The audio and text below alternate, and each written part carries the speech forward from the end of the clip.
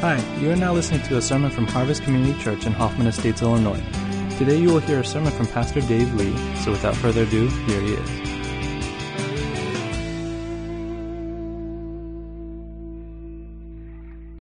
Good morning. How's your Thanksgiving? You all look well fed. A little bit sleepy?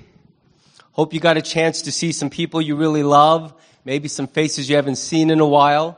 And I also hope that in the midst of all of that, you got a chance to pause and think about all the reasons God has given us to be grateful in our hearts. If you're new to our church, my name is Dave, and it's my privilege to serve here as lead pastor. And I've been working through a series called Radical. It's a series on Jesus' Sermon on the Mount. And it's lasted us a while. We've journeyed together through it. And now we're in the last three messages. These are the three messages with which Jesus himself brought this sermon of his to a close. And we're going to look at the first of these final three messages. And the title of the message is The Road We Choose. The Road We Choose. And the text is drawn from Matthew chapter 7, verses 13 to 14. Let's look at it together. Jesus says, "Enter through the narrow gate.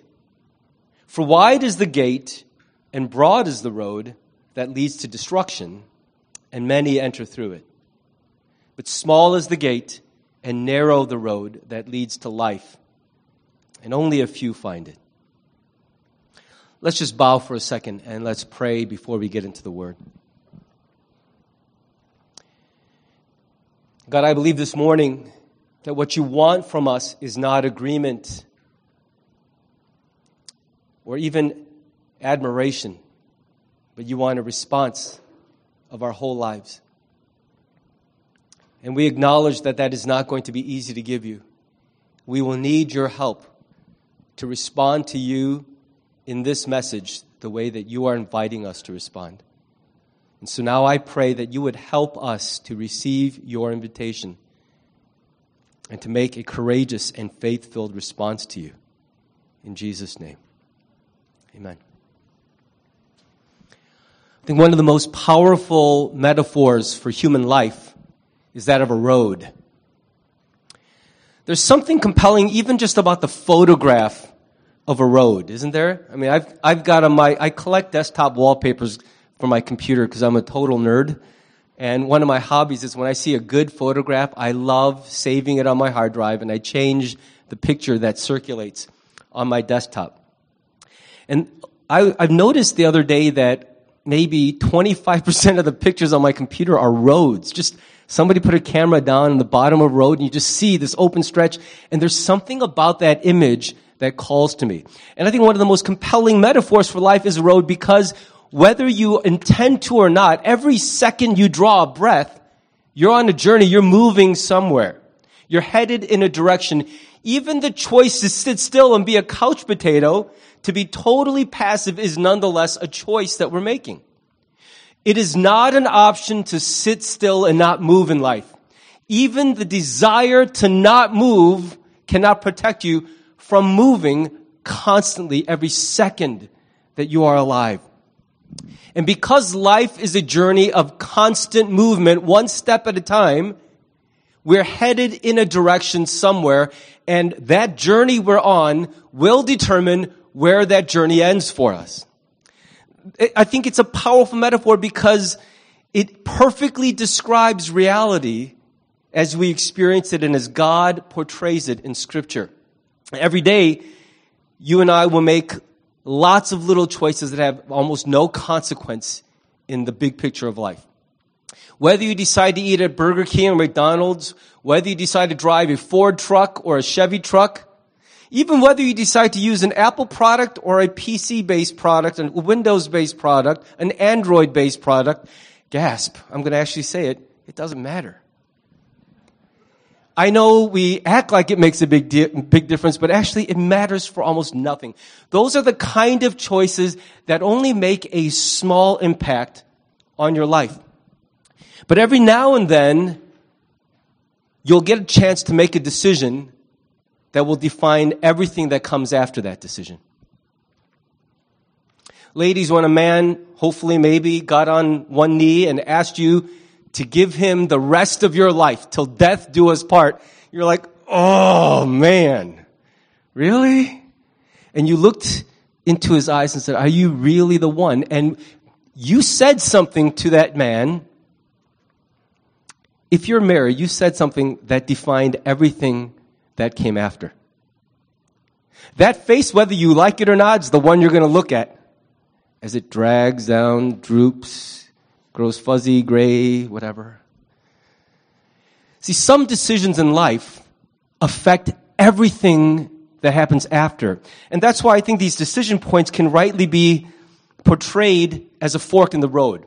If a road is a metaphor for the journey of life, certain decisions are just going to be little curves or winding paths in the road, but some of the decisions we make will bifurcate our lives so that based on what I choose, my life will go in one direction or in radically another direction. And I can't insist that regardless of what choice I make, I will somehow end up in the same place, because these are decisions that completely define our whole lives. Because road 1 will take you somewhere that road 2 will not, the choice you make at each fork ends up becoming the story of your life. I wish we could choose these forks when they come up so we have a long running start, a lot of time to ponder it. But I think life is a lot like driving in Boston. I don't know if you've ever driven in Boston, but it's a city designed by crazy people. I don't know how anyone gets anywhere, because you're driving with GPS and there are 8 lanes that go under the city. And all of a sudden it says, okay, now if you want to go to the place you want to go, you got to get to the 3rd from the right and exit right now. And they give you about 100 feet to make that decision, and traffic's moving at 50 miles an hour. And you think, oh man, too late. And wherever you were, I wish we could always see the forks in the road coming, but sometimes you're rushed into a decision and there it is, the rest of your life. Maybe it's a single act of passion that has lifelong consequences. Maybe it's a decision you should have made, but instead, out of fear or insecurity, you chose inaction. I'm not going to risk it. I'm not going to do it. And it has led to a lifetime of missed opportunity and regret. Or maybe it was a great choice you made, and because you made the right choice at the right time, it has brought into your life a long string of benefit and blessing. These forks in the road are not many. You don't get that many opportunities to make a decision that splits your life into a before or an after, a left or a right. Most decisions only curve the journey a little bit, but these decisions define us. Jesus says, enter through the narrow gate. In other words, he is now calling for a response. Everything he said in this sermon up to this point has painted a beautiful, compelling picture of the way humanity and life on earth should be. He's describing what life in his kingdom, when he rules as king, will look like. It's a world filled, a kingdom filled with people who are not two-faced. They're not hypocrites. They're true to their word. It's filled with people who are peacemakers, who are gentle, meek, who put others before themselves, who treat you the way they want to be treated, who pray to God in the confidence that the Father who hears their prayers loves them and intends to be good to them. And he's painted this picture of what life is supposed to be like when he gets to define how life is. And now that everybody's caught up, and I imagine that when Jesus was preaching, everyone hung on every word. I gotta believe that Jesus was a good communicator. I'd be so disappointed if I could travel back in time and Jesus was like, so that would be disappointing. I think when Jesus preached, everybody was completely captivated. And as he painted this picture of the world the way it should be, the way he wants to make it, everybody's stirred in their hearts. But now he says, I have not preached this message and given you this picture to get your agreement or your admiration. That's not what he's after. He doesn't want us to like this picture. He wants us now to choose this picture. Everything that this sermon was about to this point leads to this moment where what he says, he looks everyone in the eye and says, now it's your turn. I've shown you the picture. You choose now. And even a decision not to choose is a choice, because I have set before you a fork in the road. And what you decide in this moment has a lot to do with what your life will look like and where it will finish that journey. It's not a threat. It's not a warning of impending doom. It is a heartfelt but urgent invitation. And what he's saying to us is, now that I've shown you my kingdom, the ball is in your court, and you have to make a choice about that. You have to make a choice about what I've said and on what foundation you will build the rest of your life. And so he gives this compelling and urgent invitation: enter through the narrow gate. And he describes two gates or two roads, and some commentators have done some very tortured mental gymnastics to distinguish what's the difference between a gate and a road. Honestly, I side with those commentators who say, who really cares? It's not that important, the distinction between gate and the road. What matters is this: he's contrasting two things that are incredibly different. They cannot be made to agree. This door and this door, this road and this road will not run parallel to each other. They will divide your life into very different directions. And when he says enter through this one, what he's saying is one of these roads leads to one place. It's the place you want to go. And the other of these roads leads to a place you don't want to go, but will very likely end up if you choose that road. And he says to us, choose this one. And it requires intention. It requires a choice. You can't just say, let's see where life takes me, because when you drift, the currents take you here.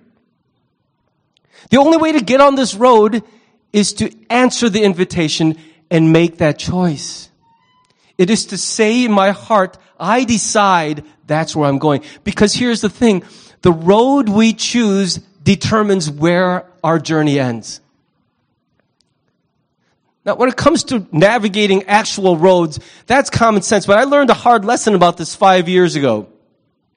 I've shared this story with a few of you when you've come over to our house for dinner or something. But about 5 years ago, I got a chance to do some ministry in London. And we were supposed to do some ministry in Lyon, France, but that meeting got canceled because of some church conflict. That's why a lot of ministry gets canceled, is because of church conflict. And so because we had an extra day, we decided, let's go do some sightseeing in France. My host was a native French-speaking guy, but he lived in London. And so I said, can you take me over to Paris? I really want to see Paris. So we rode the English Channel. We rode the ferry across the English Channel. I don't know if you could see this. We started here, and we went to Calais. And I thought, and we took the ferry because we wanted to use his car. We were too cheap to rent a car. And I thought when you land in Calais, there would be this giant neon sign that said, Paris, follow this sign. There was nothing. We got out and there was like a John Deere tractor dealership, some farms, and no sign. So I look at my host and he's like, I don't know. I've never driven to Paris before. So we start going from house to house, farm to farm, asking people, how do we get to Paris? And everyone's like giving us this 30-minute, you go this way, then you go this way. And finally he goes, let me just pull out my GPS. And he had set it for French language. And he put in what he thought was the best landmark, Gare du Nord. That's the big train station in the north end of Paris. It is what everybody's heard of. Everybody goes to visit. I'm like, why didn't you put in the Eiffel Tower? But he put in Gare du Nord. And he assured me, don't worry about it. This is the biggest landmark in Paris. We'll get there. And he said, I'm very sleepy. Will you drive? I'm just going to take a nap. What is this? So he's got me driving his English car on the wrong side of the car I'm driving, on the right side of the road in France. I'm completely discombobulated, but he goes to sleep. And I'm driving for about 3 hours following the GPS prompts. And I'm no linguist. But I'm looking at the signs and I said, I don't know French, but I don't think them signs are French. So after 3 hours, I finally wake him up and go, hey, Nick, listen, what is that sign? I don't think that's French. He goes, oh. And he says, that's Flemish. We're in Belgium. Now, I've been lost before, never like a whole country lost, but this is like, we're now in Belgium, and it turns out that there is a North Station in Brussels that in French is called the Gare du Nord. And in fact, it was much closer to Calais than the one in Paris. So, of course, the GPS preferentially pushed that one to the top of the list. And I was driving at like 60 miles an hour towards Brussels. Now, I don't know if you ever had an experience of getting that lost, but what I learned on that experience is where you point yourself, the road you choose, has everything to do with where you end up.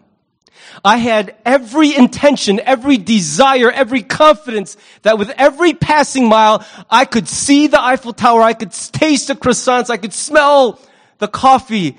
Little did I know that every mile that passed, I was rushing headlong in a direction I did not want to go.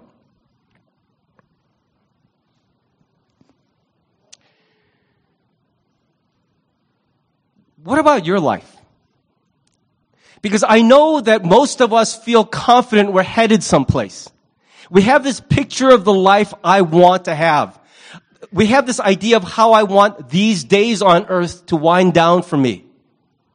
But that's really not up to us to determine. The road we choose determines where we end up. My intention, my desire, even my confidence does not make one road lead somewhere else that it does not. And what Jesus says is kind of frightening. He says that the road that leads to destruction is easier to find and much more comfortable to travel than the road that leads to life. It's not a popular message these days. We don't talk much about heaven or hell, sin and forgiveness. Those are not topics that sadly we hear enough about in the church. But the truth is that the journey of the Christian faith begins at that place. That there are two destinations set before us, and the road we choose is taking us steadily towards one of those two final destinations. And what he says is that the path that leads to destruction is wide and broad. Here's what it means. Everything goes on that road. Nobody's hassling you about how fast you're going, what rules you're following, which side. As long as you leave other people alone, you are free to travel that road on your own terms. You get to decide how things should work, what seems fair, what seems right. And people will not argue with you because they're all busy deciding those things for themselves. You have a lot of fellow travelers on the wide road because the wide road is a road of very little resistance. Every time I drive on the newly expanded I-90 going east from here, I have that image ringing through my head because I remember what I-90 used to be like, and now it almost seems like a dream. 6 lanes, 70 miles, 80, 90, sometimes an hour. Nobody's in your way. Pastor Frank has to drive that path every day on his commute to and from the office, and I envy him. Just driving that newly expanded I-90 is such a joy because I remember what a parking lot it used to be. Especially when they were doing the construction, it was horrible. And all those fake photo enforced signs that try to get you to go 45. And now it's just opened up. And I think that's the way the road that leads to destruction feels like. It's just, let's go. It's comfortable here. No one's in my face. Nobody's breathing threats or warnings. It's just find your own path and go. You decide what works. You decide what's right for you. And I understand why that's appealing. I got to tell you, there are a lot of days when I wish that's the way it really worked. But what he says is that that road, despite the ease of the journey, ends in a place no one sets out to go. See, I don't think anybody sets out to punch in GPS, destruction. Let's head there. But when the road is moving so smoothly and so quickly, we stop asking questions. It's just a joy to drive. There are times when I'm on I-90 and I don't even remember where I'm going because I'm just like, I wish this road would never stop. And then I get to 294 and I remember, oh yeah, it ends. It ends in destruction.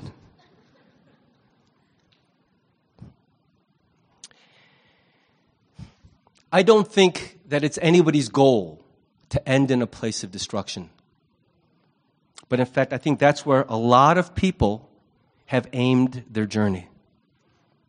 And Jesus, when he calls us to find, to seek with all our hearts this narrow gate, he is not threatening us. He is urgently inviting us. There is a way that leads to life.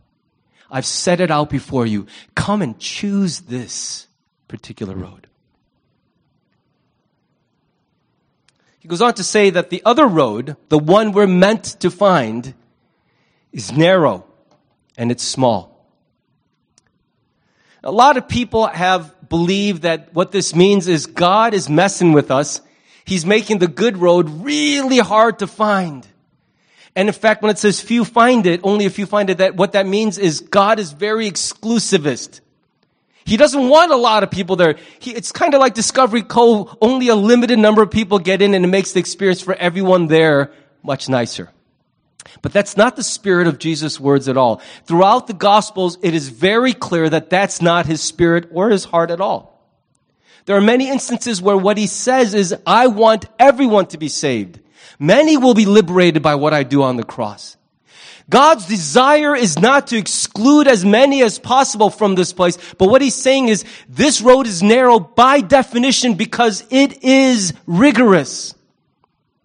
It's not a road you enter on your own terms, by your own rules and your own wits. It's a road that has regulations. It's a road that requires navigation. You can't drift onto this road by accident. You must be looking for it because it ends in a place you want to be.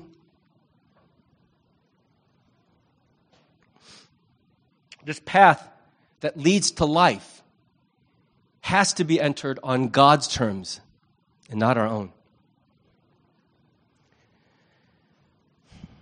Imagine that you were standing in a line for a blood donation, and you saw this guy, you're the last person in line for a blood donation, and you saw this guy who kept walking up to the line. He's like, should I? Oh man, no, I should. Oh man, no.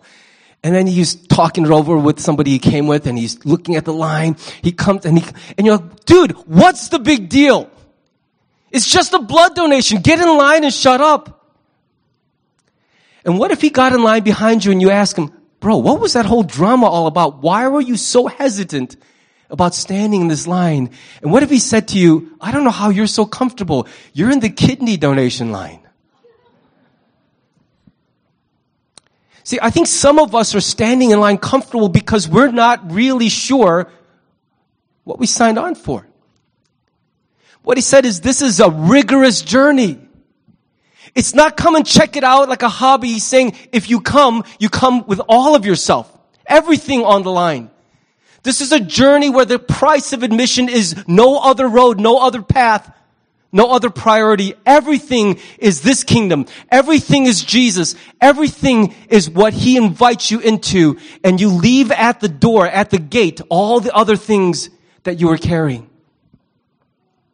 I think the wiser person is not the believer who thinks this is really easy and comfortable, but the unbeliever who's hesitant at the door because he recognizes this is not a joke. I don't know how all of you keep showing up looking so happy. It's freaking me out. I understand even from this distance that what Jesus is asking for is everything. I think the church in America is filled with people who are standing in a kidney donation line and think they're in a blood donor line. And are in for the surprise of their lives when they realize that the invitation of this road was for everything. It wasn't to be fond of Jesus, an admirer of Jesus, an agreeer with Jesus, but one who has seen in him a treasure worth everything else.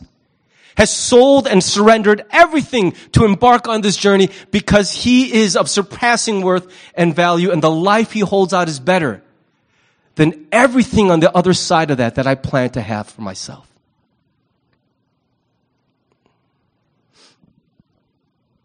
Because of this, Jesus says that the road is narrow in terms of hardship as well. That word narrow that he uses is based on a Greek word from which we also derive words for trouble, persecution, hardship. What he says is that there's very little in this world that will encourage you to follow Jesus. The choice to follow Jesus will create a lot of friction in your life. It's not going to be an easy or comfortable journey. It's a journey of self-denial in a world that preaches self-indulgence. Think about how much of the message of this world is you deserve everything. It's good to be comfortable. Don't do things the hard way. Don't be stupid and struggle. Take it easy. And yet Jesus invites us to pick up our cross every day, deny ourselves, and follow him. It's a call to love other people, even though what we really want is for other people to love us more. It's a call to joy, even when nothing in our circumstances points us towards joy. When everything is falling apart. It's also a hardship or a narrow gate, a narrow road, because it's entered through the passage of repentance. Before you can join the journey of this road that leads to life, at the very beginning you have to acknowledge the reason I'm on this road is because I am lost. I'm a sinner. I have a problem deep in my being, and Jesus is the only one who can address that problem. The way that modern Christianity is presented, it sometimes feels like a self-improvement program. How do you have your best life now? How do you have a better marriage, better friendships, better health, better finances? But at the very beginning of the journey of the gospel is this simple admission, I am a sinner. And the biggest problem I have is not in the world around me or the jerks that accompany me. The biggest problem I have is the brokenness and the darkness of this heart that beats in me. I don't know what to do about this, but I have a problem, and I need that problem to be addressed.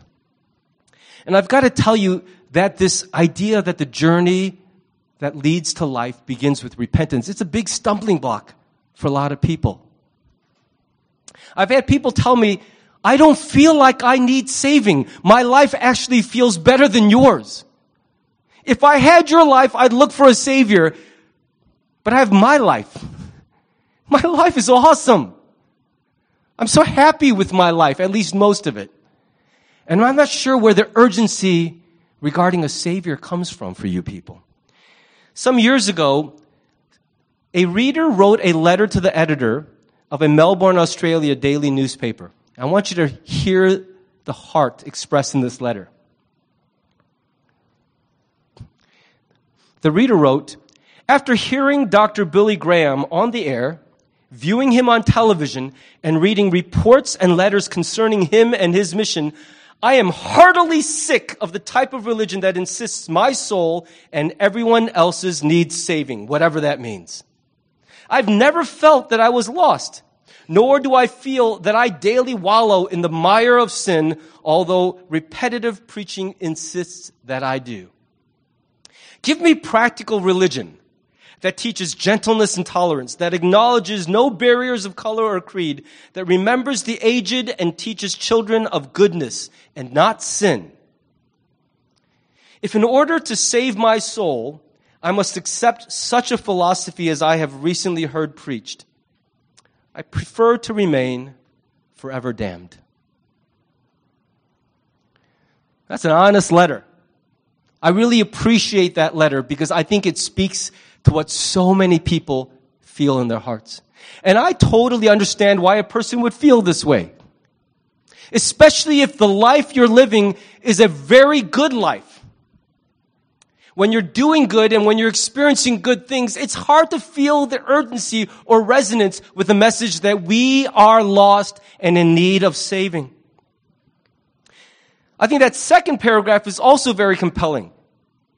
But the thing is that the gospel and scripture is not at odds with that picture. What the gospel presents is in fact a very practical teaching on gentleness and tolerance, on accepting others, on doing away with bigotry and hatred, prejudice and judgment. But what the writer of this letter does not recognize is that those are not societal problems that can be fixed with instructions. They are moral and spiritual problems that arise out of the sinfulness of the human heart, including his or her own. That we cannot achieve this utopian world of tolerance and acceptance and goodness just by teaching differently, because the barrier is not ignorance, it's the sinfulness of the human heart. It is this, that if I wandered by accident into utopia, my arrival would ruin it, and so would yours. Isn't that true? Because as soon as you enter this place of perfection, your own broken, sinful, stubborn heart will eventually rear its head and start to cause problems. And so will everybody else's. We all want that kind of world.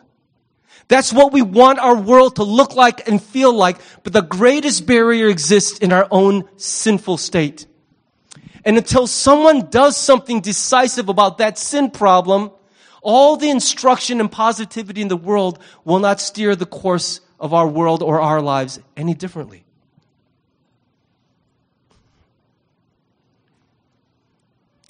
Jesus says in John 10:7 very clearly, I'm going to tell you what the truth is. I am the gate. When Jesus invites us to enter through the gate, He's not inviting us to adopt a certain lifestyle or to embrace a certain belief system. He's inviting us into a deeply committed relationship with Himself. The heart of the gospel is not a set of moral choices or a set of doctrines. It is that Jesus Christ becomes the central figure of my whole life now. He is the one who saves me, and He is the one who leads me every step of the way.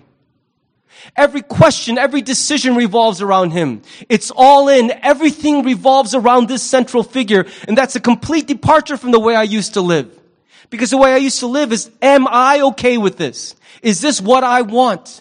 Will this take me where I intend to go? And when Jesus says, enter through the narrow gate, He's saying, pass through me.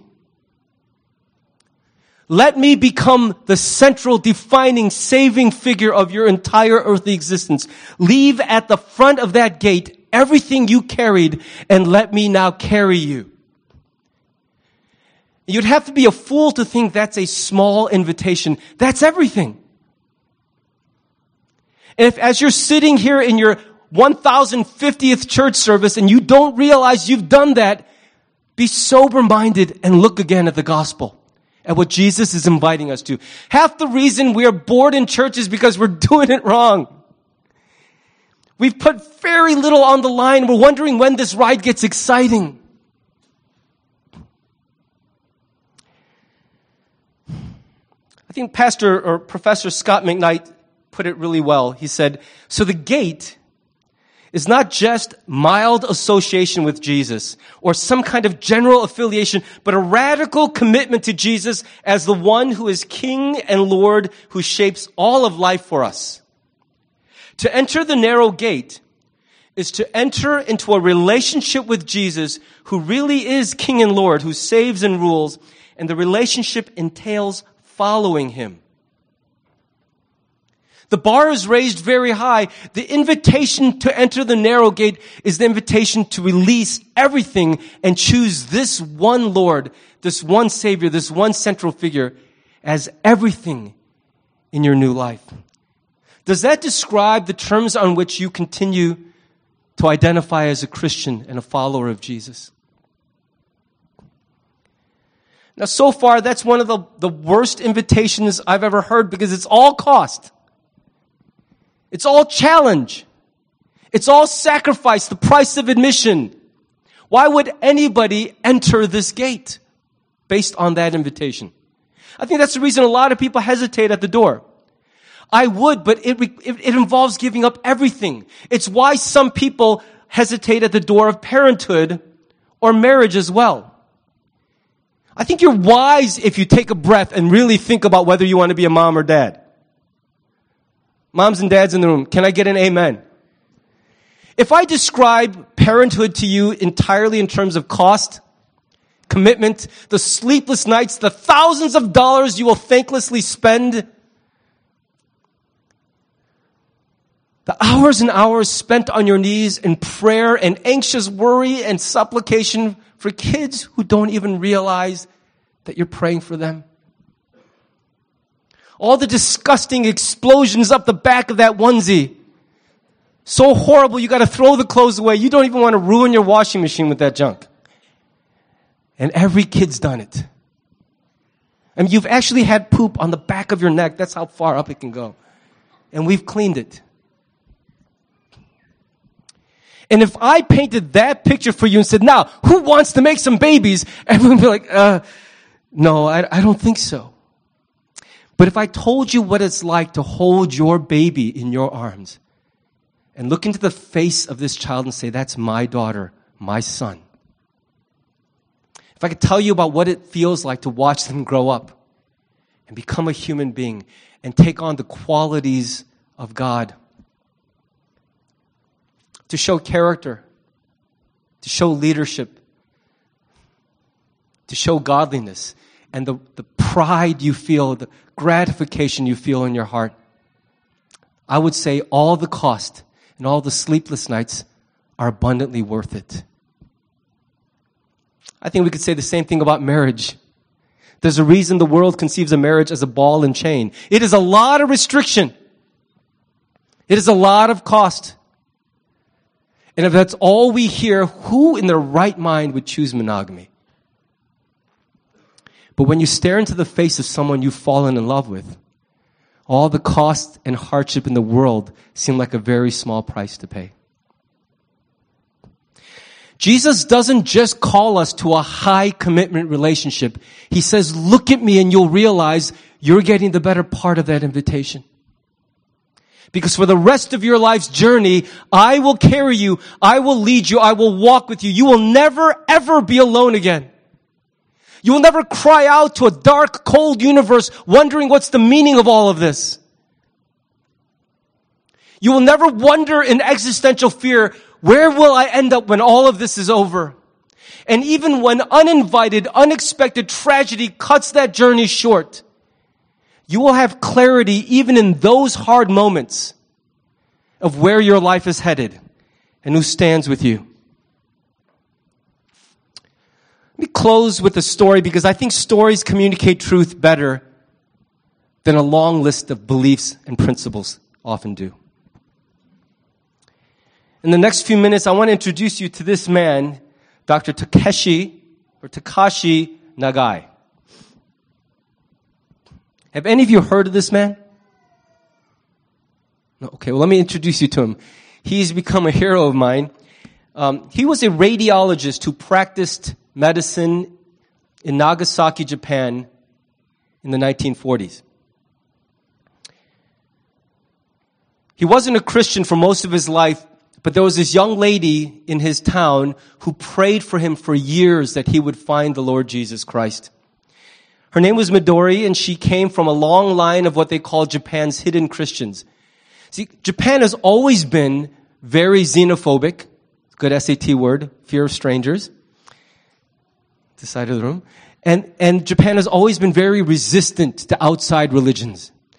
And so from the 1600s on, there was some of the worst, most violent persecution of Christians that the church's history has ever seen. When you read the accounts, or if you've ever seen the movie Silence, you begin to see a little picture of the kind of persecution Japanese Christians endured just to continue being Christian against an entire culture and civilization that was aimed against them. And Midori came from a long line of these hidden Christians who fought through terrible persecution to cling to Jesus. And as she prayed for this man, eventually he came to Christ and was gloriously saved, and he married her. As a radiologist during a time when radiation was not very well understood, his work as a radiologist exposed him to high levels of radiation, and he contracted leukemia because of his work. Although he was helping patients become well, his work caused him to become terminally ill. And one day he came home and had to tell his wife, Midori, I've been told that I have leukemia because of my work. And I'm given 3 years to live. And she heard that news and took it in. Her response was to fall in front of the family crucifix. It was a cross that had been handed down for 250 years, guarded and preserved against this kind of persecution. And she wept and prayed in front of Jesus.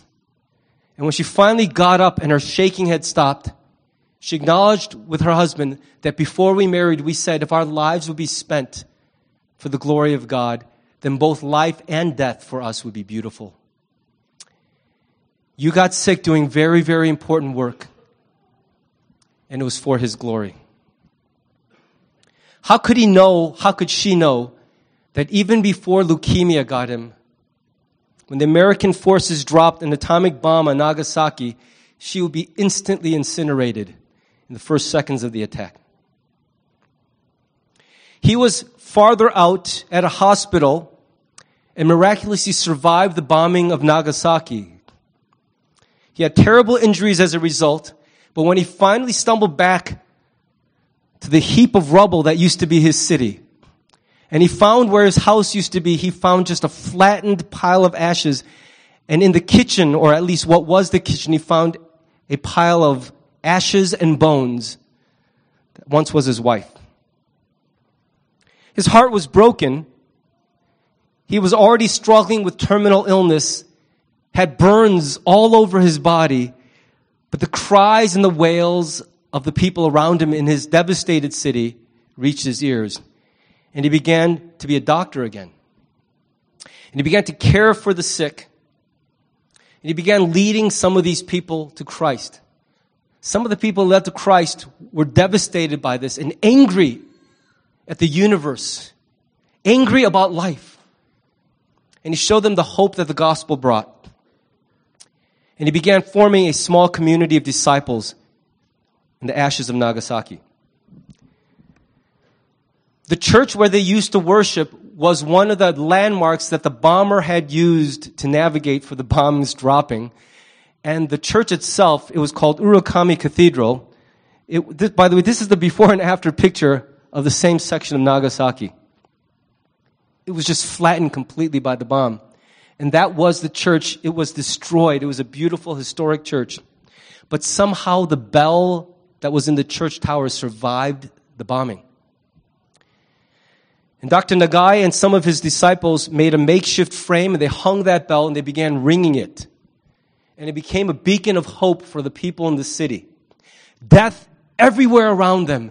But the sound of that bell started to call people out of the rubble, and they made their way to the hospital and began to receive care. And little by little, hope started to rise.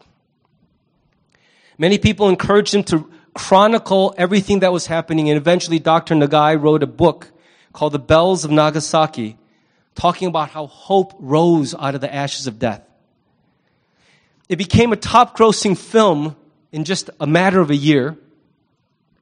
And it was a bright ray of hope because around that same time as World War II had come to a close, the full scale of the atrocities of Nazi Germany and the Holocaust were coming to light. And people were horrified at just how wicked human beings could be. How sad and fallen our human condition was, and there was despair everywhere. And in the midst of that despair, this book and this film served as a ray of hope for a lot of people. As money from the book and the film started to pour in, Dr. Nagai now had the resources to move to the United States and receive life-saving medical treatment. All of his friends urged him to do it, but he considered his calling and made the decision to remain in Nagasaki. And he finished out his days withering against this leukemia and leading many people to Christ, rendering medical care for as long as he could. And he touched hundreds and hundreds of lives.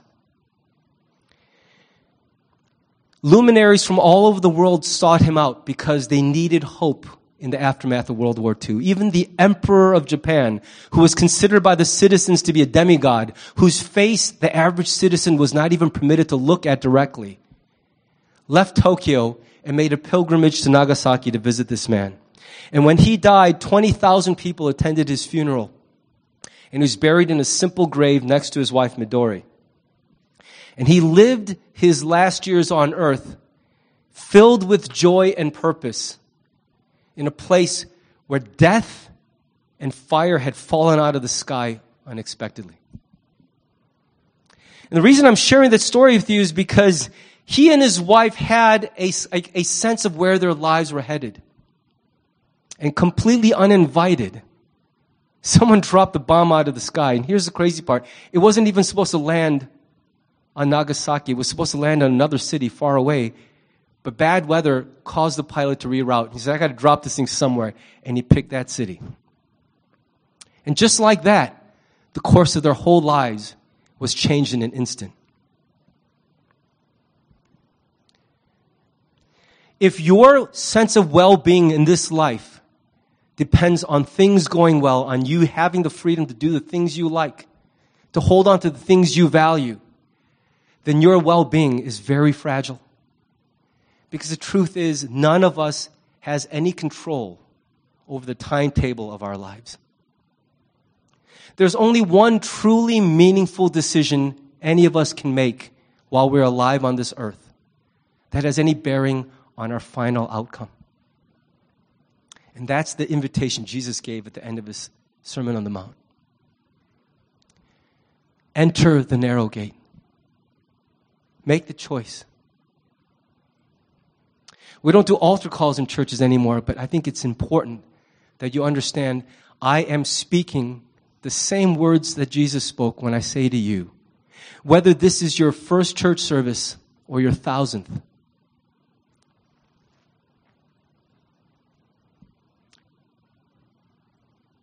choose the narrow gate. Don't put off this decision and just ride out the years. Choose the narrow gate.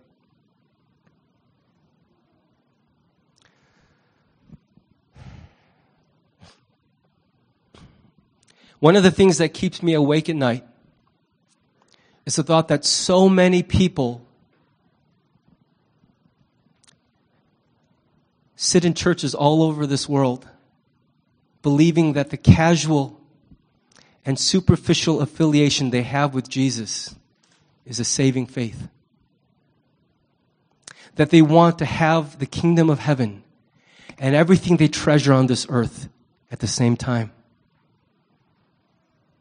I want to just be faithful to Jesus and say to you that that is not a picture of the truth.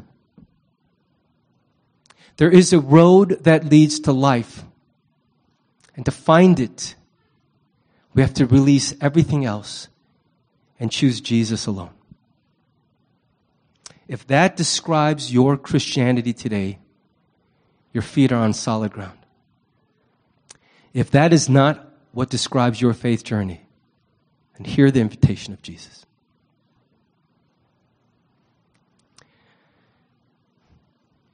As I was writing this message, I paused repeatedly to pray because I felt like this morning in this place, there would be at least a couple who really need to hear this. And what I want to say to you, if the reason God was prompting me to pray was because you would be in this room today, was that his invitation is not for you to keep considering and keep mulling it over, but to understand that that journey can begin for you right now. Right now. You can choose that narrow gate right now.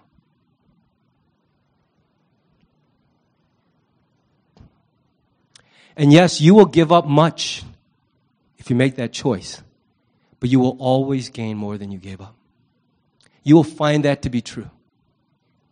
It's a step of faith, very costly faith, but that's what you'll find. I want to invite you to bow with me. I don't know if it's possible to truly understand the gospel and feel numb or bored.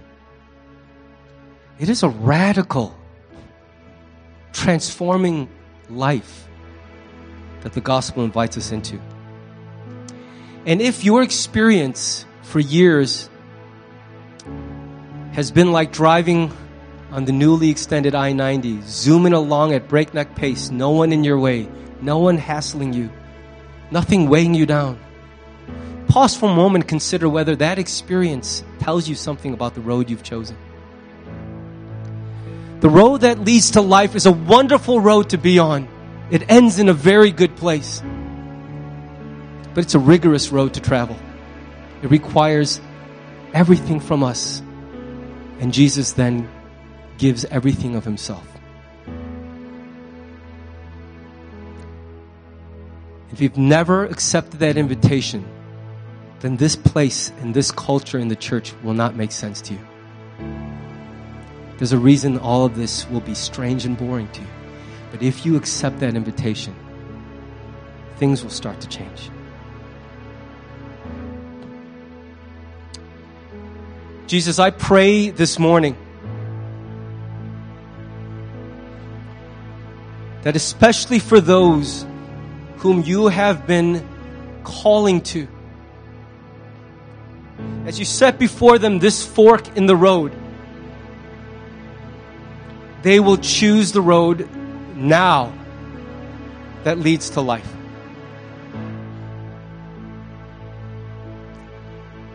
I pray that you will help them take this step of faith, that everything they will let go of as they start this journey will be quickly forgotten as they lay hold of a treasure they could not imagine.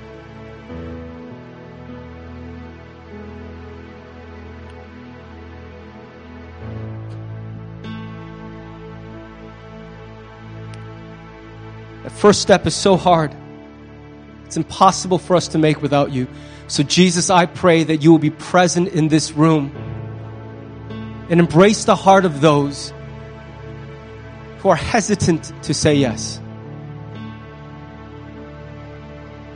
Help them to make that first step and begin the journey that leads to life. I also pray, God, that if any of us in this room are fully confident that we are headed on a road that leads to life, but are in fact on the other road, you will do whatever it takes to awaken us and change our course.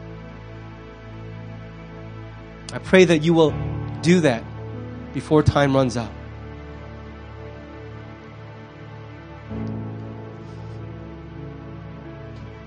I want to invite you just to take 1 minute and respond to God from wherever you are in your own words.